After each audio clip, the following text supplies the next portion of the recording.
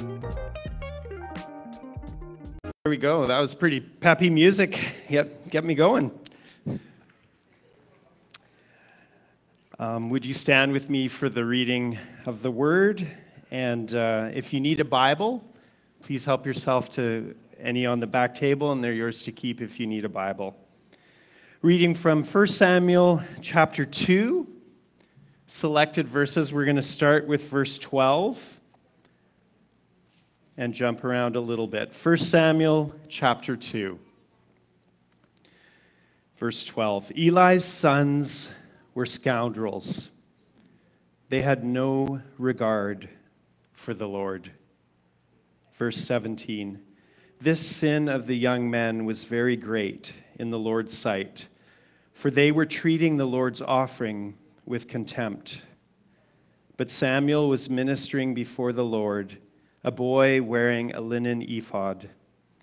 Each year his mother made him a little robe and took it to him when she went up with her husband to offer the annual sacrifice. Eli would bless Elkanah and his wife, saying, "May the Lord give you children by this woman to take the place of the one she prayed for and gave to the Lord." Then they would go home. And the Lord was gracious to Hannah. She gave birth to 3 sons and 2 daughters. Meanwhile, the boy Samuel grew up in the presence of the Lord. Verse 26. And the boy Samuel continued to grow in stature and in favor with the Lord and with people. This is the word of the Lord. Father in heaven, thank you for your word, for its truth, for its power. Open our hearts this morning. Give us ears to hear, that we may hear. In Jesus' name, amen. You may be seated. I can't think when I read that Samuel continued to grow in stature that one of our sons is about 6'6", and his name is Samuel. So that popped into my mind there. The title of this message this morning is God's People, Identity and Purity. And I want to talk about identity and purity. And not just the identity and purity of Eli's sons and Samuel, although we'll look at that. But I want to relate it to our identity and purity. Our identity and our purity. We might go back and forth between identity and purity. I want to bring in the idea of God's presence and how that relates.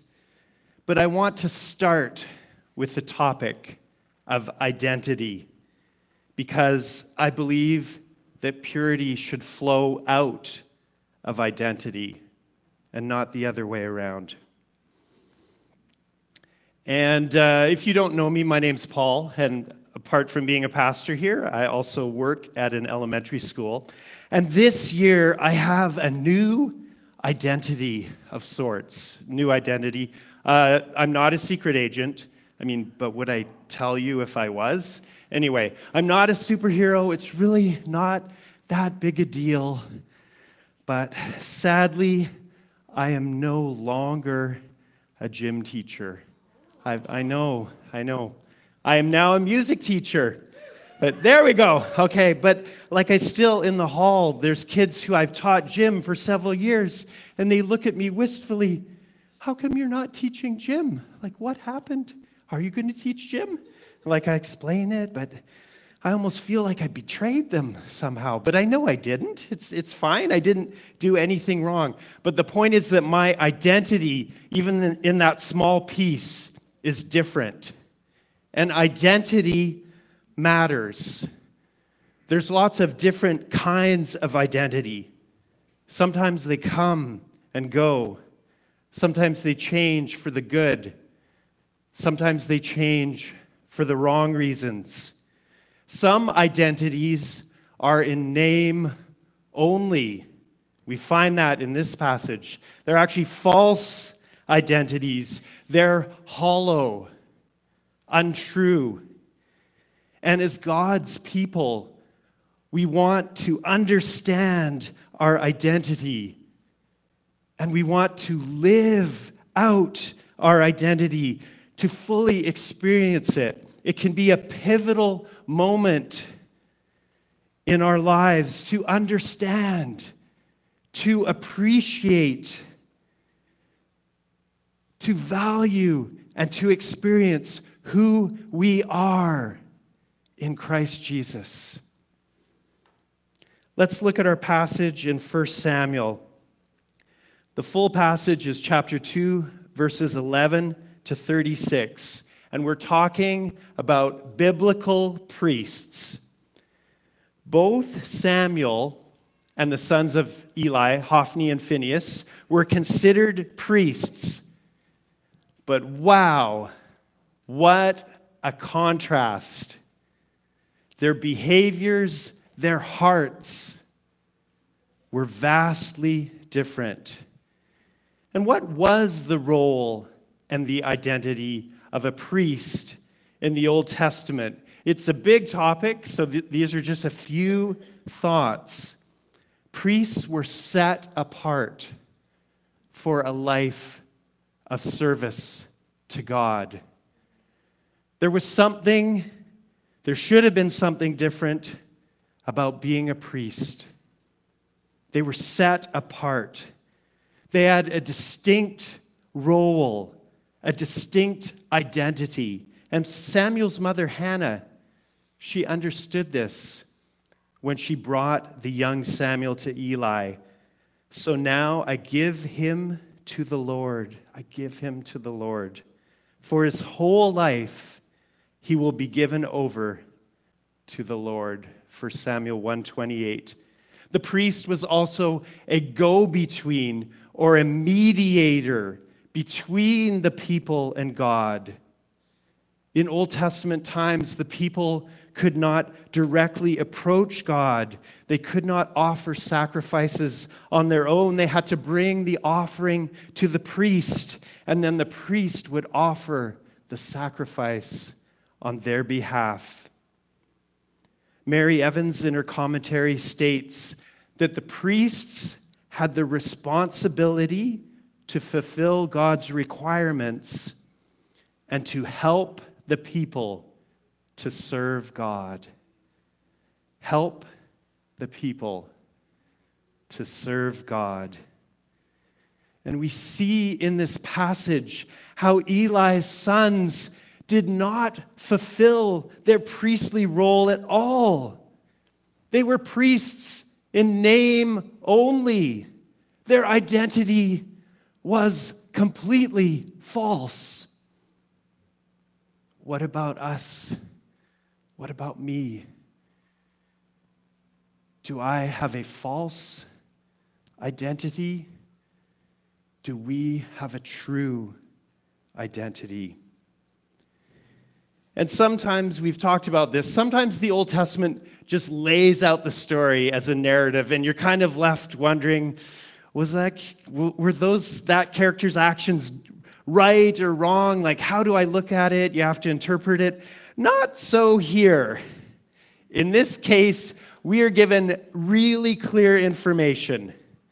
Eli's sons were scoundrels. That's the NIV. If you look at it more closely, I think scoundrels is getting them off pretty easy. They had no regard for the Lord. So it wasn't just their actions, it was their heart.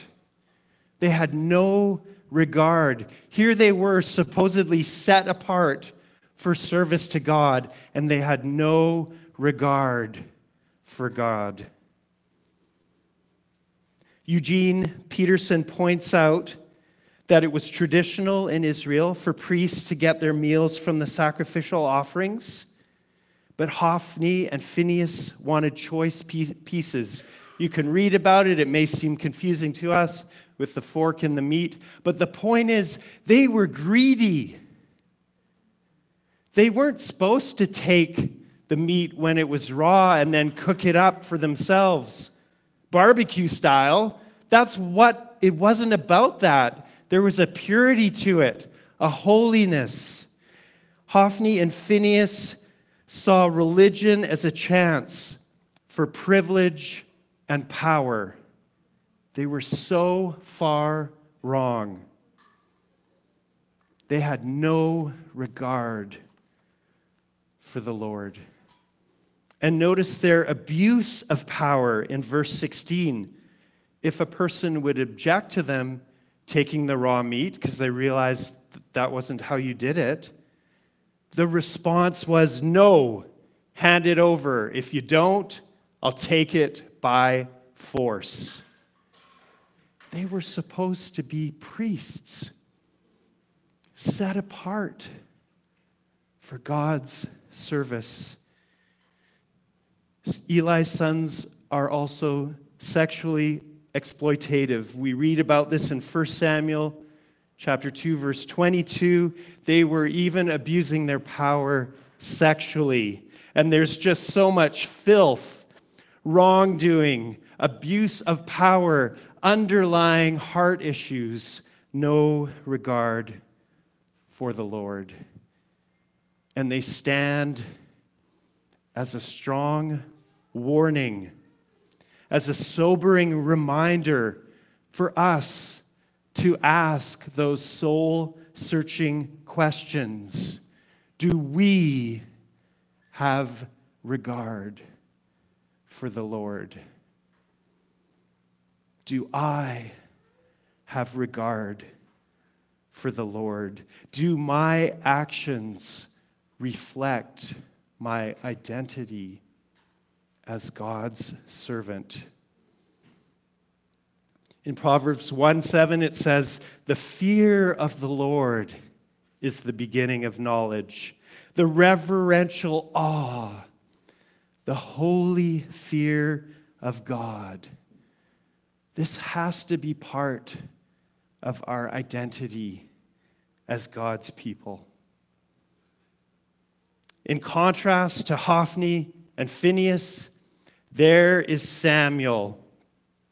We read, "Meanwhile, the boy Samuel grew up in the presence of the Lord." There it is, the presence of the Lord. It's the presence of the Lord that is needed. We cannot grow into our identity as God's people without God's presence.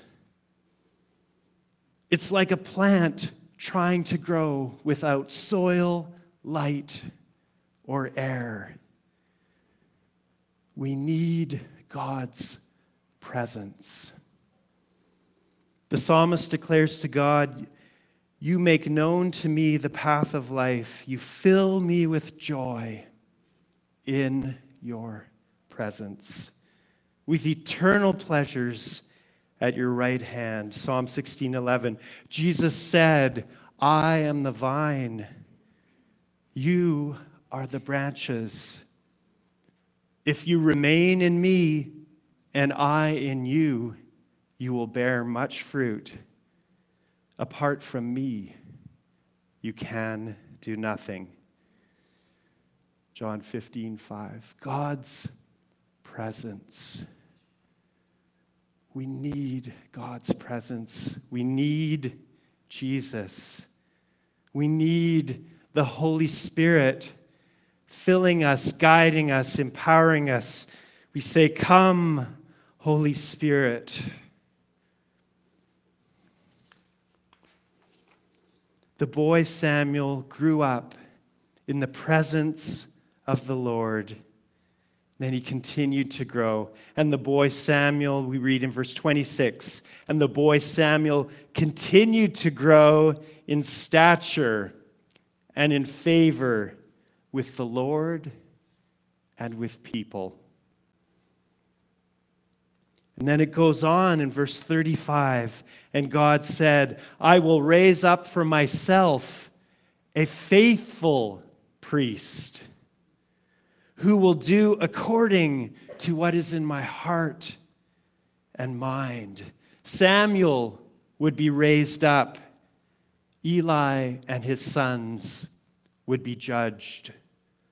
Hophni and Phinehas would die, and the priestly line of Eli would decline. I also want to highlight verses 18 and 19. If you have your Bibles open, you can look at them. They really touched my heart, brought me to tears. An example of a mother's ongoing, try not to cry now, love for her child, despite being physically separated from them for most of the time. But Samuel was ministering before the Lord, a boy wearing a linen ephod. Each year his mother made him a little robe and took it to him when she went up with her husband to offer the annual sacrifice. Hannah did not forget about Samuel. How could she? How could she? Really highlights the sacrifice that she made.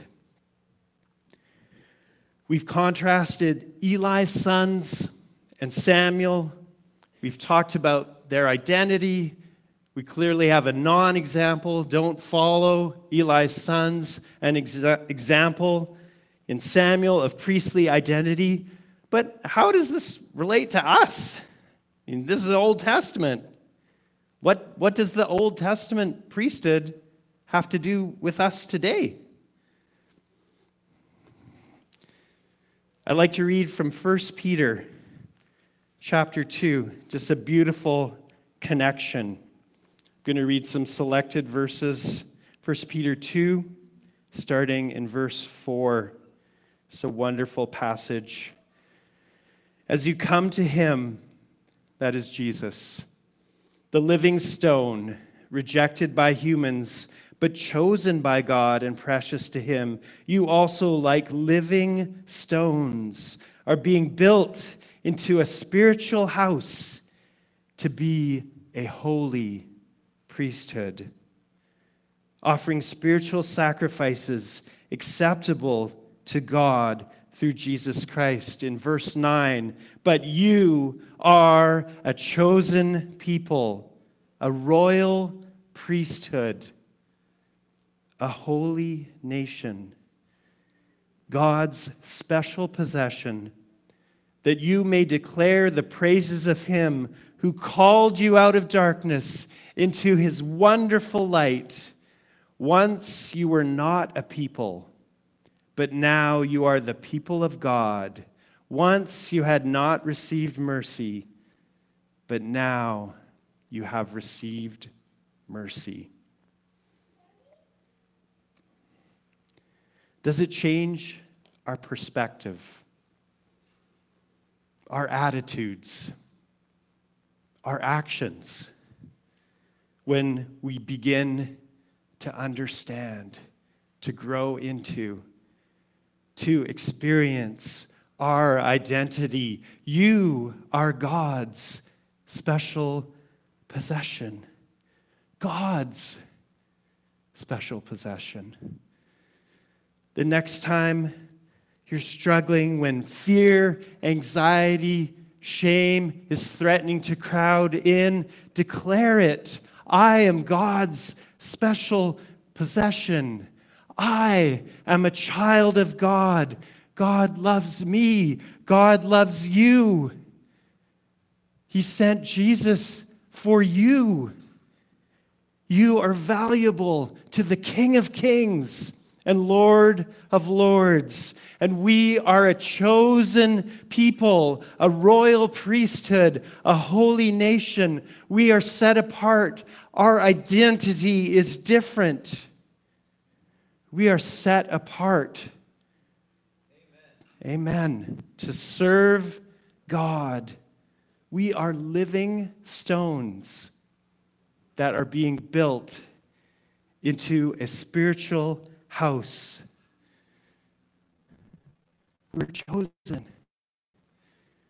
God chooses you. And if you haven't said yes to Jesus, know that God is choosing you. Jesus is saying, come, follow me. And all you have to do is get up and follow. You don't need to have it all figured out. You don't have to be clean. You don't have to be pure, because the blood of Jesus purifies us from all sin. Come to Jesus as you are, because Jesus is now both sacrifice and high priest. In Hebrews 7, we read, such a high priest, that's Jesus, truly meets our need. One who is holy, blameless, pure, set apart from sinners, exalted above the heavens. Unlike the other high priests, he does not need to offer sacrifices day after day, first for his own sins and then for the sins of the people, because he, Jesus, sacrificed for their sins once for all, one time for all, when he offered himself. Our identity as God's people is only possible because of the sacrificial death of Jesus. We believe and follow. Claim your identity. Rise up, church. Rise up, dry bones. Hear the word of the Lord. Our identity is in Jesus Christ. Thank you, Father. I want to leave us with some thoughts about purity. We've talked about identity. Let's look at purity. I think we've touched on purity already. I think the point is obvious that Eli's sons lacked purity, and Samuel, certainly in this passage, is an example to follow. So I want to focus on us, on our church. And I believe that purity should flow out of our identity in Christ. We can and we should build our purity around our identity. We need to establish and understand who we are, and then out of that will flow our purity. God has called us. God has set us apart. He's chosen us to be a royal priesthood. But just as he who called you is holy, so be holy in all you do. For it is written, be holy because I am holy. 1 Peter 1, 15-16. And Peter is referencing Leviticus. It says in Leviticus, be holy because I am holy. It wasn't just a bunch of rules. The Old Testament is also about the heart. It is the same God that desires mercy, not sacrifice.